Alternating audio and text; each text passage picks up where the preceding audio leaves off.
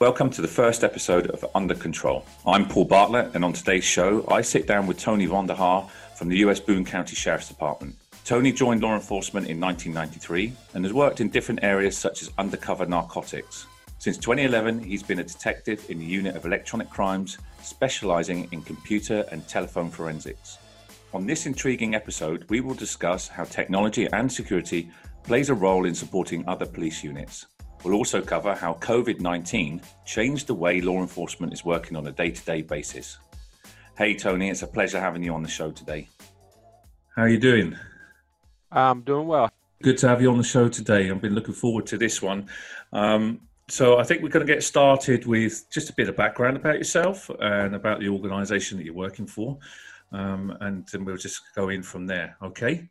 Sure. My name's Tony Van Der Haar. I work for the Boone County Sheriff's Office in Northern Kentucky in the United States. I've been in law enforcement for about 28 years. I got hired in 1993 and got an opportunity to do a lot of different things such as undercover drug work, investigations, been promoted a couple times. And in 2011, I had the opportunity to get into electronic crimes, computer forensics, cell phone forensics, and that's where I've been ever since. Right. Okay. And what about Boone County Sheriff Department? What kind of area are you covering and what's the community you serve? So Boone County is about 256 square miles. We're about 10 miles from Cincinnati, Ohio. We have a lot of the Ohio River that borders and surrounds Boone County. We have about if I last remember, about 130,000 daytime or nighttime residents, and that increases dramatically with the businesses and warehouses that we have. And our department is about 150 or so sworn deputies. We're the second largest patrol sheriff's office in Kentucky. Right. And just I'm curious to know, illustrious career in law enforcement, and you said you worked in drug enforcement. You've touched a few other departments as well. How did you get into the digital crimes unit? Was it something that you aspired for, or you just kind of fell into it? There was a need?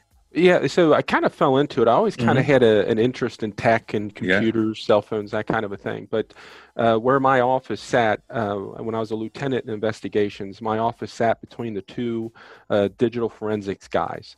And we shared the same hallway. So interacting with them on a day-to-day basis and seeing what they were doing, I was spending more time in their office. Hey, what does this do? What does that mean? Why are you doing it this way? And so luckily, I made a proposal to the sheriff. Hey, I'd like to get into this. I think they could use a third person, and he agreed. So that's how I started my career in electronics. Fantastic. Yeah. And so what's the department made up of then? Is it just yourself and you've got a few detectives working in there, or are you quite a large department? Well, in the investigations whole, we have about 20 different detectives that are assigned, some are assigned to different task force. In the general investigations, where I work at, we have about 15. And then electronic crimes, right now it's myself and another person, Lieutenant Bill Samad. There is room for a third person, and that third person, he just retired. So we're waiting for the new guy to be able to transition from patrol to get in here to get his feet wet and get him running. So electronic crimes, we have 3 people in it. Okay. And just to be clear for the listeners, what's the electronic crime? I mean, it might sound the obvious question, but maybe a little bit of detail about what that is. And is it just around technology and data, or does it cover anything else as well? Well, we're really a support wing. That's kind of what we transition to. We don't do a lot of investigations on our own. But anything that has data to it, whether it's a watch, a cell phone, computer, what have you, then we're going to try to extract that data, make sense of that data, and put it out into an easy to digest format for the detectives. And then, of course, anything else that pops up, tech questions, subpoenas, search warrants, interviews, we'll assist in that also. Right, I see. So you're supporting the guys out there in the field, and then hopefully, that if there's data lying around. And are you seeing more of that now because there's devices lying around everywhere? And Oh, People have yeah. got mobile faces, they got iPads, they got all sorts of stuff. Do you see what everybody else is seeing in the industry, that everything's starting to move online, everything's starting to go digital? Yes. Oh, absolutely. I mean, and it used to be when I started, there was a select type of cases that we were really involved in. Right. And mainly that being like child pornography, that kind of a Yeah. thing. But nowadays, no matter what type of crime it is, a theft, burglary, drugs, murder, rape, child sexual abuse, you name it. Yeah. We're involved into it because what's the one thing that everybody has is a cell phone primarily. And man, you can really know somebody's life by going through their cell phone. Yeah. So yeah. I mean, as much as we're advocates of data privacy, of course, there's a place for that, and I understand that those that break the law. This is the place to be able to prove evidence and collect evidence significantly. And to that point, I mean, have you seen over your time? I mean, you started out, you say, 20 years ago, and the way that collecting evidence and using technology has evolved as well. I mean, have you kind of always been at the forefront of technology, or would you say that you've kind of been lagging behind, and companies or vendors have come in and always continuously offering you different ways to work or suggesting different ways to work? Yeah, I won't say that we're at the forefront, but I'm not going to say we're 10 years behind the times either. Yeah. A lot of it has to do with cost. We're in definitely a better shape than a lot of agencies in Kentucky. But also too, we kind of wait to let some of the technology kind of get vetted out, so to speak. Right. Before we jump on board and say, hey, we're going to be all in on something. Yeah. And what about when you're faced with a plethora of technologies, because it's all out there, right? And how do you typically go through identifying potentially what's the right technology for you to move forward with, or you'd like to explore it more? I mean, is that down to you? Do you bring a consortium of people together? I mean, we know that these processes can be quite political at times, but yeah, what does it look like for you when you're looking for new technology? It's really a team effort, a group effort. It doesn't, the ideas or suggestions don't come from one person. Obviously there's some people that are more in tune to emerging technology and advancements, so we're lucky there. But even somebody that's really not super tech savvy, that's in investigations or on the cutting edge, so to speak, might have heard something, might have seen something, and then through them bringing it up or questioning, hey, what about this? That will get the ball rolling and the spark going. And I suppose yourself, you're always on the lookout and looking at ways to be able to improve within the budget or the constraints that you have, but certainly looking to implement technology to benefit the organisation. Try to be, right? Anyway. Yeah. And to that point, I mean, you mentioned with the detectives, and I'm always curious about this, and I think we've had a conversation about this before, is about adoption of technology, right? So it's okay having the technology available, but a lot of organisations, not just law enforcement, but across the board, are always, it's another technology. It's right. What have we got to do here? Are we going to use it effectively? Does that create always some nervousness around when you find something and you want to bring it in, whether it's going to be, you're going to be able to justify bringing it in because everybody wants to use it? Yeah, most definitely. I mean, we've had adopted some pieces of tech, and it's fallen flat on its face, right. For various reasons. Either it was too complicated, the guys just weren't buying into it, whatever it is. But then we've had some where it's like, okay, yeah, we can see this, we're going to make an effort. We try to keep it as simple as possible. And myself and another colleague of mine that's in the crime scene unit, he's very tech savvy, cutting edge kind of a thing. And, we always get into a debate back and forth of, look, this is the right thing to do. We need to do this. And then the counterpoint would be, look, the guys are not going to buy into it. It's way too complicated, or, they're just not there yet, ready to adopt that philosophy. So it's always that push and pull of always trying to do the right thing, always trying to be on top of something, but then making sure you're bringing the people behind you, So yeah, and I suppose it's really important to get those, the buy-in from everybody when you want to introduce a new technology. There will be those that will be early adopters, and then there'll be those that are kind of lagging behind and refuse to change. Because I suppose as well, with any technology, there's a process behind it as well, right? So it means a process change potentially as well. yes, yeah, absolutely. Yeah. I just wanted to sort of touch on as well that, we've spoken in the past about particular use case you've got for our service, but I think that's really important as well, that you were saying that the way that you were moving data in the past wasn't efficient enough. Would you touch on that topic for me a little bit about, if possible, about the risks involved or the risks that you saw and why you needed to change? Yeah, and I'm sure like a lot of other places, we'd have guys, in the department would buy external hard drives of various sizes, thumb drives, but they get lost, misplaced. You lend it out to somebody and they never come back. Do you have one that's big enough? And besides having this data storage capability, there's the risk that comes with, okay, is it encrypted? Are we handling the information securely in the proper way to do it? And of course, a lot of times, honestly, the answer was, yeah, no, it wasn't. Yes, we were handing it directly to somebody, but if they would have lost it, what have you. And so part of bringing people along, after a while, when Electronic Crimes Unit that I'm part of would just say, look, I don't have any more external hard drives to give you. I don't have any more thumb drives to give you. Then those, it affected the detectives, right? Right. So even they saw that, okay, now this is becoming my problem. So what are we going to do?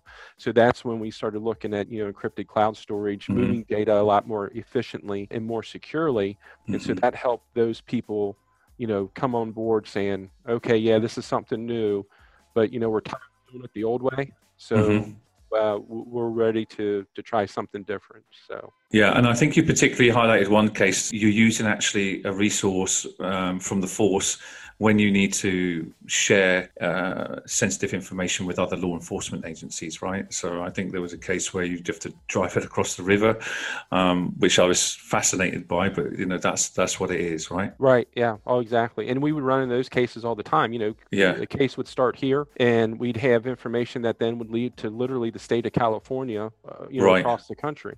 Well, how are we going to get that data to them? And in the past, it would be, all right, we're going to drop it certified mail. We're going to put, tape on it, property tape, and then, that kind of a thing. But really, is that the best way of doing things? And the answer is no. So, yeah, absolutely. Yeah, and I think this is just bringing everybody up to speed with that. And once they see the benefits of that, and releasing potentially an officer, which you said we're driving across the border into the next state just to hand over a drive, which is a vehicle, which is a hard disk with the potential of it getting lost or broken or anything else. Takes that away, right? So that's a saving in the end. So I remember that story well, and I just thought I'd bring it up here because it was absolutely fascinating for me. Yeah. Also, from your time in law enforcement, where you've seen, you've mentioned a couple of the pitfalls of not adopting technology, but where have you seen it benefit? Where has it kind of made a complete step change to you?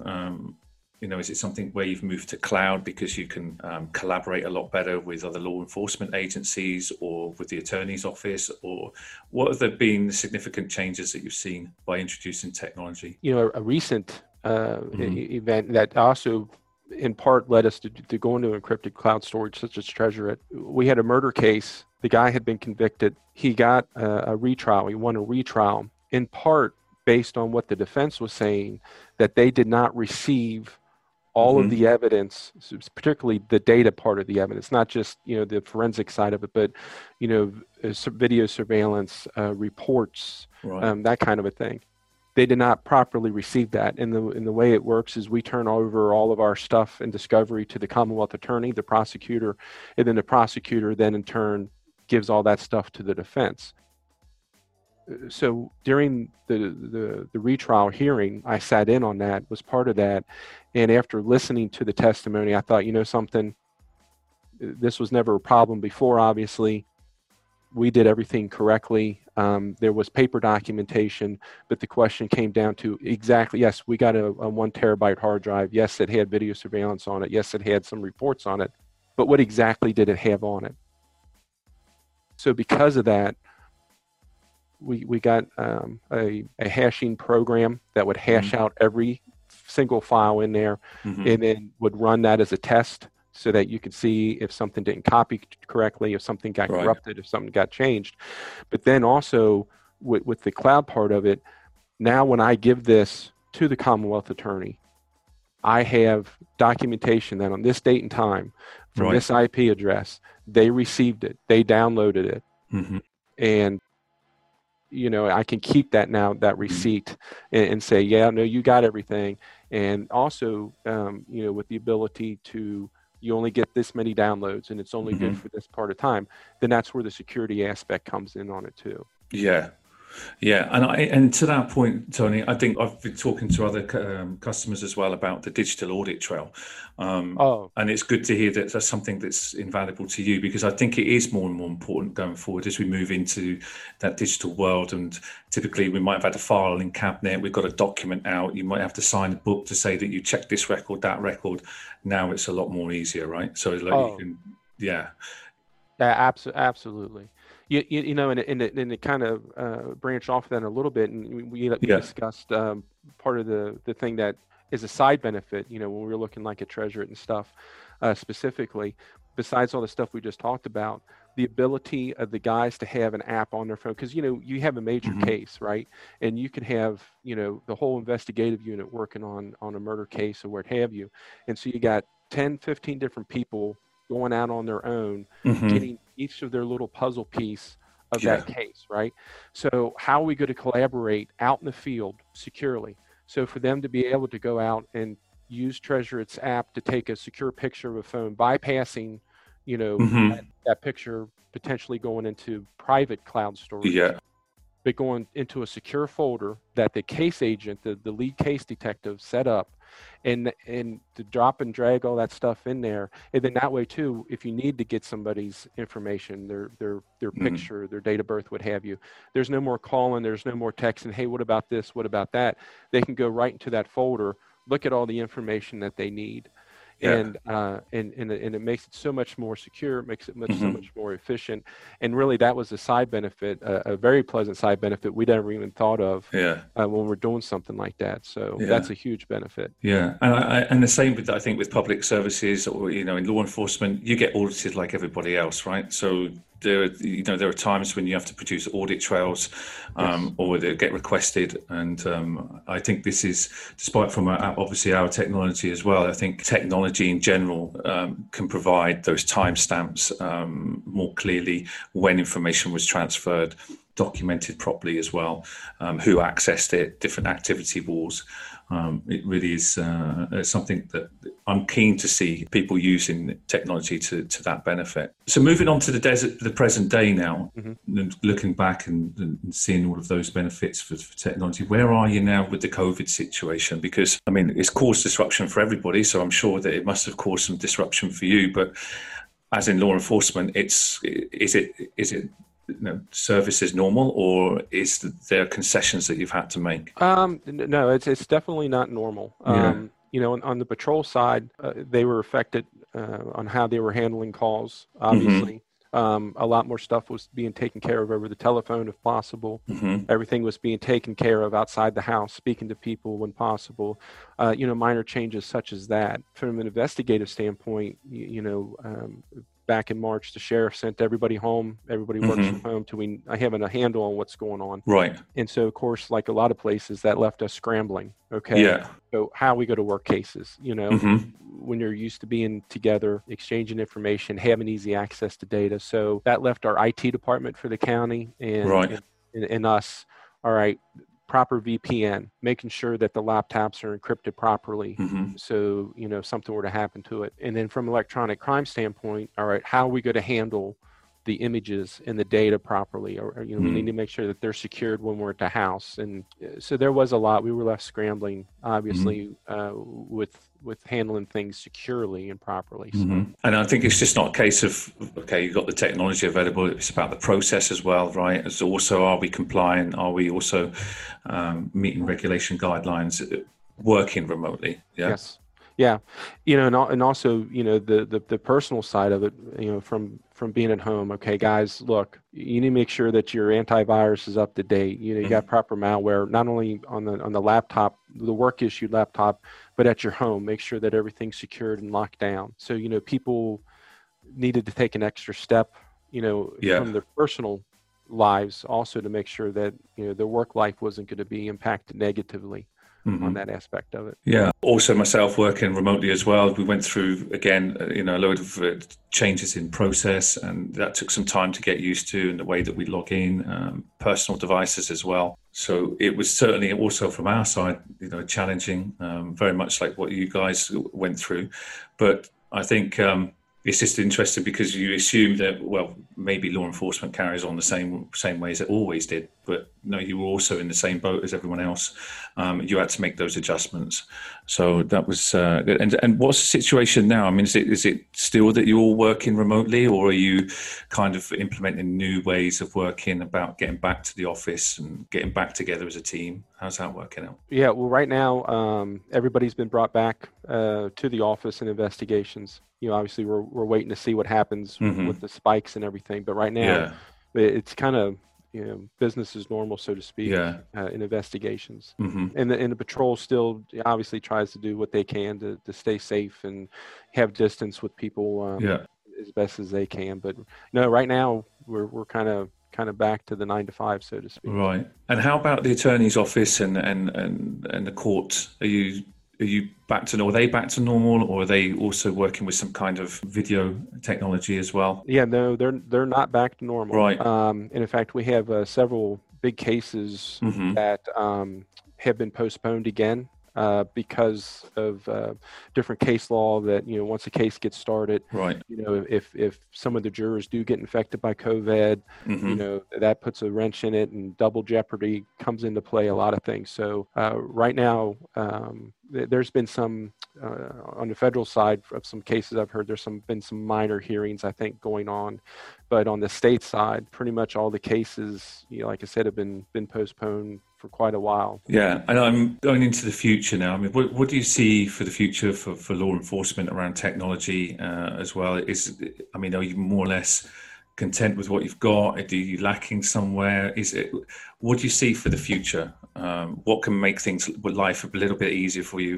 Of course, COVID's come along and that's changed things, but has it brought digital transformation early for you, or what's the situation? Yeah, well, with COVID, I'd heard a person say that it hasn't. What the pandemic has done is accelerated everything. Yeah, so things that were coming, and I can tell you, with my wife working for the federal government, there was talk that in 5 years, you'll get a laptop, maybe you can work from home. Well, that 5 years is now today.